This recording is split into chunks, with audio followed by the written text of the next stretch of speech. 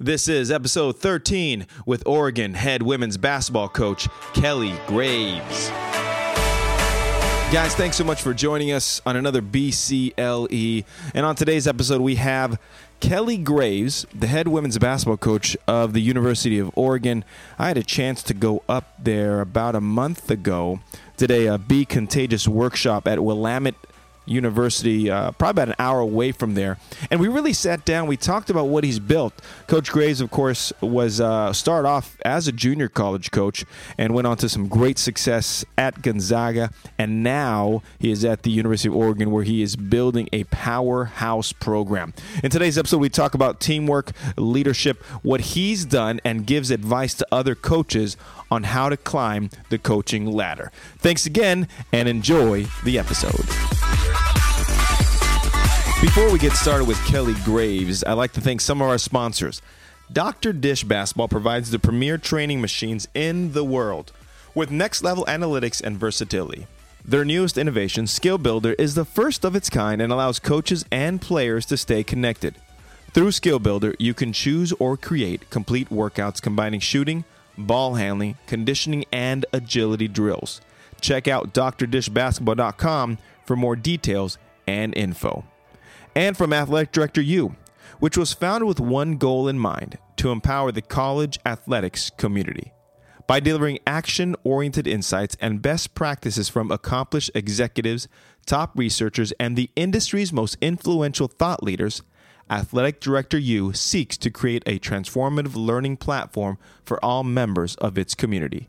Visit athleticdirectoru.com and sign up for their informative daily newsletter. And now, here's Coach Graves. Guys, we've got a great one today. We've got head coach Kelly Graves of the University of Oregon. We are sitting here in their beautiful, gorgeous locker room. And Coach has been nice enough to spend some time with us today. Coach, how you doing?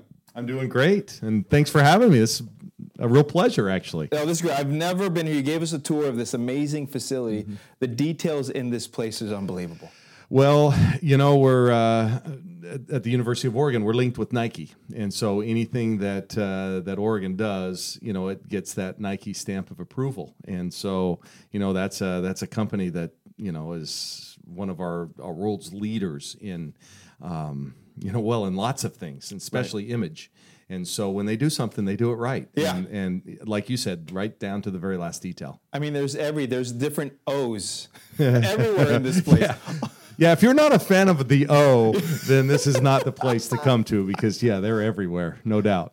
Now, you're entering your third year.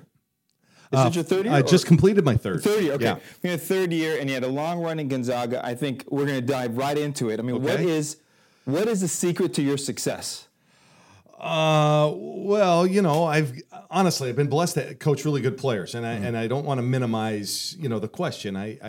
We can talk more in depth about other things, but the reality is I've had great players, you know, and I've had awesome staffs who've recruited those players. Right. Obviously, we have a system, we have a way of doing things. We try to build team and, you know, do those kind of things that help ensure success. But the reality is, it comes down. And you and I both know this. We've done this for a long time. When I have better players than you, I'm going to beat you, and That's right. Vice versa. So, yeah, it's been a great run. I enjoyed my time at Gonzaga, before that at St. Mary's, but really glad to be here at Oregon. This is an amazing place. Yeah. So let's walk through your career. Okay. You're at St. Mary's, Gonzaga. Now you're here. Let's talk about the little experiences. Yeah. Well, you know, where I got my start, and I wish more coaches would do this. And I know you've had this background. We were just talking about a few minutes ago, where you've coached at a lot of different levels, a lot of different types of leagues and things like that. I got my start at Big Bend Community College in Moses Lake, Washington. And, you know, my first job, I went up there as the men's assistant coach, and I got $1,250 for the year. That was my job. So I got free rent from a friend of the coach, and I was plowing potato fields at 5 a.m. each and every day. And then about a week, the second year, about a week before school started, the women's coach quit. Okay. And I didn't really know anything about the women's game. but the job was $2,500. There it So is. guess More what? dollar bills. Yeah, and I took it and I loved it. And when you're coaching at a community college like that, you're you get the cash box out every game. You pull the bleachers, you sweep the floor, you call the student who forgot to show up because it was their night for the cash box. You wash the clothes after, and so it was a great place to cut my teeth. And I decided right then and there, this is what I want to do, because if you don't love it, then you would give up on something like that. So I was there a couple of years, and actually the job, Big Bend had lost, I think, 55 straight league games going into my tenure there. So we really struggled the first year, but a couple years later, we built a championship team, and I moved to the University of Portland as an assistant for 5 years, and then from there, as a left to be the head coach at St. Mary's College in the WCC for 3 years, and then left there for 14 years at Gonzaga, and now I've been here for 3. So. Wow. Yeah. Well, I think people always have their own journey. I mean, for those days over at Big Bend Community College, where you cut your teeth, you get everything done from there. Now, how did those experiences prepare you for Portland and then eventually your first head coaching job at St. Mary's? Well, if you've ever been to Moses Lake, Washington. I've never have. Okay. I just love the name You've been to Moses Lake, Washington. It's not what, you look at the Washington license plates, it says the Evergreen State. Yes. There are no evergreens in Washington. It's a farming community. I wouldn't say in the middle of nowhere, because if you're on I-90 going from Spokane to Seattle, you drive right through Moses Lake. I loved it there. I loved my time there. I loved the players that I coached. But what it taught me was to appreciate everything that I have. So when I come to the University of Oregon, and like we talked about, you have 6 different uniforms, and the kids have, they get a dozen pair of shoes every year, and everything you do is taken care of basically for you. You learn to appreciate that more, right? And that's why I was saying that I wished some of our young coaches who get into this profession had to go through coaching at a community college and kind of realize that, man, we are really blessed to be where we are and to get the things that we get. So that's what I learned. I learned how to grind. I learned how to, go to every high school in the state of Washington. I went to relationships. Yes, I mean that's what it's about, and I still rely on those relationships I built back in the late '80s, early '90s with those community college coaches. They still, surprisingly, some of them are still coaching, and they come to team camp, and and if there's somebody I need to know in a certain area, they have the pulse on who they are, and you mentioned it, relationships is what it's all about, and I've been blessed to really build some strong ones that are really deep, because I've been doing this for a long time. Yeah. Now, so how do you build relationships? I know that sounds like a pretty vague question, but some people like the smile, some people like the handshake, some people like the hug. Like what has been sort of your bread and butter, how you build relationships with players, with other coaches, with your staff? Yeah. Well, I try to be real. I'm not... I hope I don't come across as a fake coach. That's one of my pet peeves, when you talk to club coaches or high school coaches only when they have players. I spend a lot of my day doing emails, texts, phone calls to just try and keep those relationships that I've had with coaches, because I think they can see through when you're not genuine with them. And I truly am humbled being here. And for as many years as I was at Gonzaga, we used to draw, over 300 teams every summer for team camp. Wow. And we'd have coaches' socials every night. Right. And beer and pizza and chicken wings every night after the day was done. And so you get to know coaches. You get to hear what their problems are. And it's kind of fun. You really build more than just a professional relationship. It's personal. And, in all those years, I just felt like, these guys are the ones that are doing the real coaching. Right. I mean, we can go out and recruit really good players that fit how we like to coach. Right. They might one year have a 6'2" kid that's a beast. And then the next year, after that kid leaves town or graduates, they have nothing but 5'8" guards. Yeah. They have to adjust and adapt and really coach. So I don't know. I just I really appreciate the coaching that's done at the grassroots level in the high school, and I think it's from my days at Big Bend. I don't forget about those guys because they're doing a lot of work. I get a big sense for you that gratitude is a big part of just you as a person. How much do you spread that to the rest of your team and your program? Well, if you look on our board in the other room in there, one of 5 tenets that, that our program is built on is thankfulness, and I think that's really important. I think we should be thankful each and every day that, number one, we have today, right, and that we're blessed and need to be thankful for the teammates that we get to work with, and the coaches and all the people that surround the program, and I just one of the nicest things you can say to anybody is thank you. Right. And I truly do feel like I have a thankful heart. Yeah, that's awesome. How do you help someone have gratitude when they come into a situation without it? Wow. Yeah, that's tough. I think that's tough. I think you can just be an example, number one. I think you can try to impress upon them, that need to be thankful each and every day. Some kids just nowadays don't grow up with it because we really are a land of plenty. I mean, we have everything that we want. And I'm not just talking about the university, it's just the kids nowadays. I mean, you're a lot younger than me, but when I was playing, there was one national tournament. It was called the BCI tournament. That was it.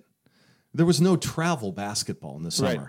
You did your local high school camp, maybe the local college camp, and that was it. That's all you did. Well, now these kids travel all over the place, and they stay in nice hotels, and on the day off, they get to go to SeaWorld or Disneyland, and it's like, wow, what a great experience, but at the same time, they're maybe not grinding like we used to in the old days, and I don't want to be that get off my lawn kind of guy here. That's not where I'm going to, but I just think we have so much nowadays. Yeah.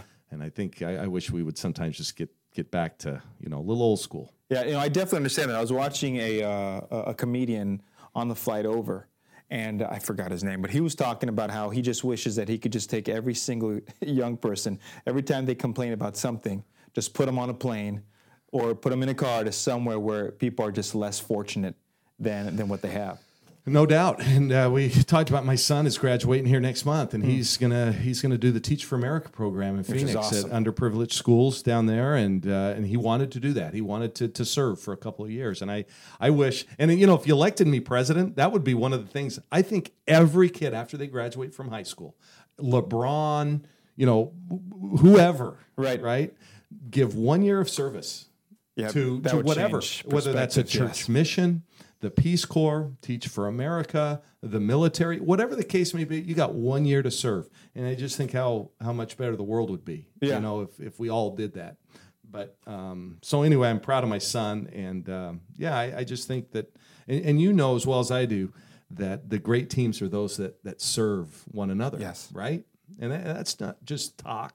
Right. That's not BS. That's not just coach speak. That's real. Right.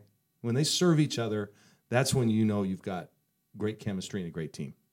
Living an act of service is very tough, I think, in today's world in general, whether you're a young person or an adult. That's the other question. Like, how do you get them to understand what service is in terms when it relates to a team, when they travel so much, when they are so focused on just themselves while in high school and going into college? I don't know.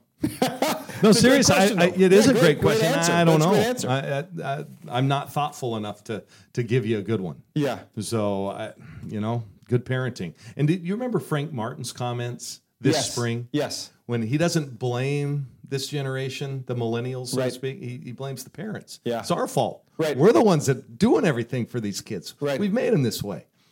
And well, it's so true. I was talking to a friend of mine because I was saying a friend of mine just had a baby. No, I think their kid now is maybe 5 or 6. And I was driving with him, and then we went through a drive-through, and his son is eating. And after his son is done eating, he says, "Dad," and puts like the bag out for his dad to reach over the car and grab the bag for the trash and put it away. And I said, "Man, what are you doing?"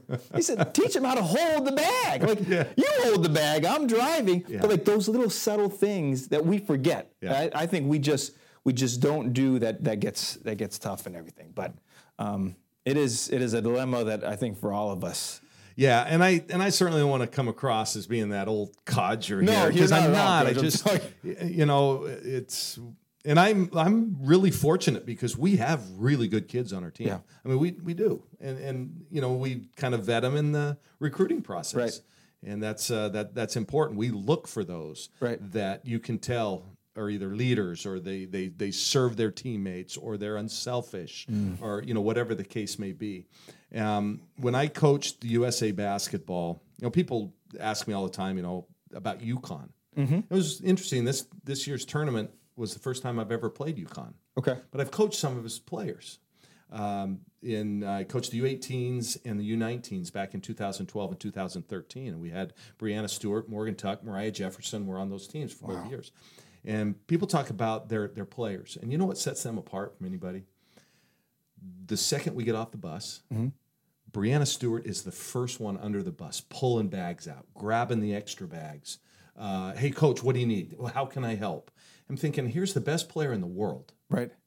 And she's the first one to offer her help to everybody else. That's what sets them apart. Yeah. That's part of the reason they're as good as they are. Obviously, they have lots of talent, but Mariah was that same way. Morgan Tuck was a tremendous leader. Right. I don't think got her due necessarily at being at UConn. She was the glue because I saw it for 2 summers, and she was an incredible young woman.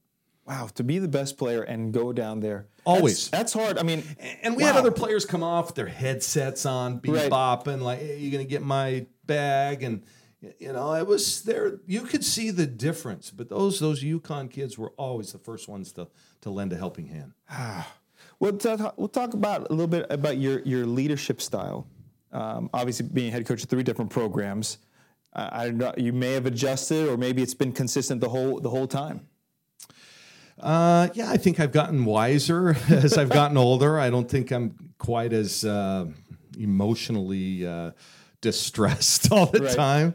I try to, and not that I'm easier on players. I'm not. I still like to drive them and push them, but I think I've mellowed out a little bit. I just because I think it works better. Right.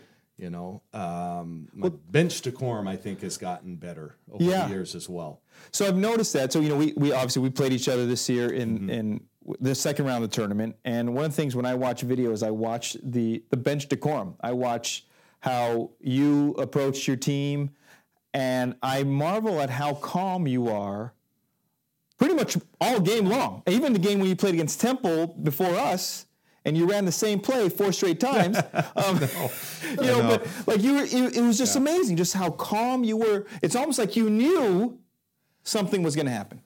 Well, I think a lot of I think as a coach, I think one of the things that you can learn, and I have learned over the years, is that a lot of what you do is done before the game ever starts. And we always kind of joke, my staff and I, after we've come in and met with the team before the game, last minute preparation, and then we basically say, well, it's out of our hands, guys, because that's, you prep them for the game, and then they really have to do it then. But there was a day I tried to micromanage it a little bit more, but I think as a coach, I am doing a much better job of letting my staff coach.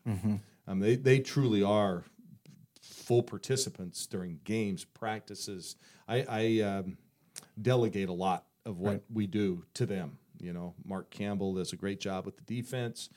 Jody Berry is kind of our offensive coordinator. I mean, I override anything if I need to, but I really do like to have them coach. I think that's critical, and that's why I've had a lot of coaches move on in this profession because they've been given the opportunity to coach. But I try to just be a good example. Right. I think that's leadership. As much as anything is important. I give them a vision. I have a vision, and I try to get them to share in that vision. I think that's what leaders have to do. I think you develop the mission. What's the mission of our team? What are we shooting for or trying to achieve? And then passion. You try to coach with a lot of passion. And I think I call that the MVP of leadership, the mission, the vision, and the passion that you have to have. And, and I'm excited each and every day to come to work and to work with this team. I don't like this time of year. Right. When you don't get to see them, there's not practice every day. And so I think that's really how I've tried to lead. Wow. Is there anybody who's been a big influence in your life, coaching or off the court? Yeah, my wife, she's really my. How many years? 22 years. Wow. Going on 23. And 23 years in the world of coaching is a long time. Yeah, and she's a great assistant coach. I mean, Right. she understands a team, oftentimes better than I do. She gets to know them. She's like I wouldn't say a mother figure to them, because Right. she would want me to say I'm like their older sister. And she's great. So I rely on her really in a lot. I've had great assistant coaches who and many of whom have moved on, and I rely on them. I throw new things by them all the time. And then my coaches, Gary Colson, I played for him when he was at New Mexico, and he's still very active in the game. He doesn't do podcasts; he's not that technical, but Right. he does a weekly. I wouldn't say just a newsletter kind of thing. Yeah. And he's great. I talked to him. You're talking about a real successful coach there, Jim Sollers, who I worked with when he was at the University of Portland, and I just there are other people that I just kind of rely on. Right. Wow. Well, I got two more questions for you, Okay. Coach. You've been great. Yeah, I'm sorry, I you- probably my answers are probably way too long. No. They're Okay. perfect. They're perfect. Because really, we're trying to get people just to kind of understand what has helped you been good. I know you're great because you really have delegated, and you give a lot of faith and really glory to your assistant coaches. But it all stems from the main person in terms of how you spread it. How are you contagious with other people? So. Yeah, well, it's a we. You have to have that attitude of we. We never say, like, I'll correct people and say, well, they work for you. No, we work with each other. Yeah. And I think that's just more than a line. I think in semantics, I think that really is the truth. We work with each other. My wife, like I said, I rely on her, and sometimes we disagree on how to discipline our three boys. Right. Right? And we might argue about it. Uh-huh. And you're a parent, and you know what I'm talking about. She always says, honey, we're on the same team. Yes. And so I have that same kind of attitude with the coaches and with the team. There's no sense in really fighting with your players. I've never understood that. Right. Playing head games or whatever. I'm very honest. They know exactly where I'm coming from each and every day. There's no hidden agenda, and I think kids like that. I think they appreciate that. They do. They I want to agree. know exactly where they stand, and if they have a question, I always say, "Come in and ask me. Let's talk." Right. And some do, some don't, but and I like that with my staffs as well. So I think we truly have a family atmosphere, and again, that's a line that's used a lot, but I truly feel that is one of our the reasons we've had the success we've had over the years. Well, it's the truth, though, and I love the fact that you don't play head games, and the fact that you just tell them straight up. I think in today's world, before, coaches and players would always have that divide. They wouldn't know what's going on in their personal life, and this is my professional life. Now everything is melded together, where we have to know each other because that's how we gain the relationship and get tighter. Yeah, and comes full circle back. We talked relationships right at the start. And I think sometimes that's the tough part for my players to get. I am completely different off the court than I am on the court. Right.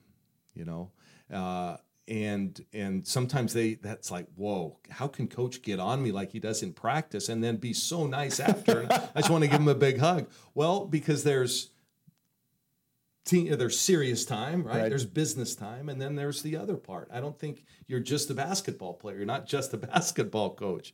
And so I think I've been able to strike the balance. And the kids, that when they finally figure that out, usually takes them a year. When they finally figure that out, they go, oh, now I get it. Yeah. I get it. Coach is a dad. He's a husband.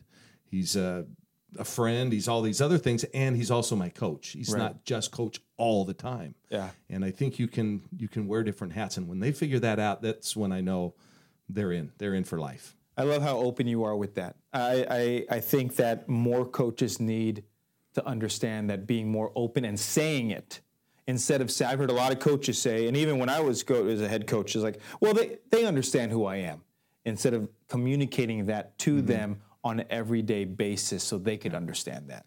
And that's why I bought a home in the neighborhood. We want the team to be around. Yeah. We want to be able to be a home away from home if that's what they need.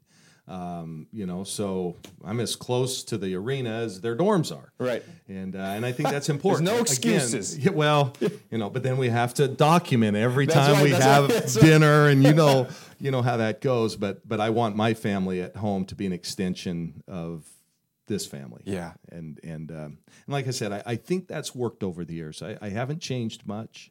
I have the same components of a championship program that I developed in 1989.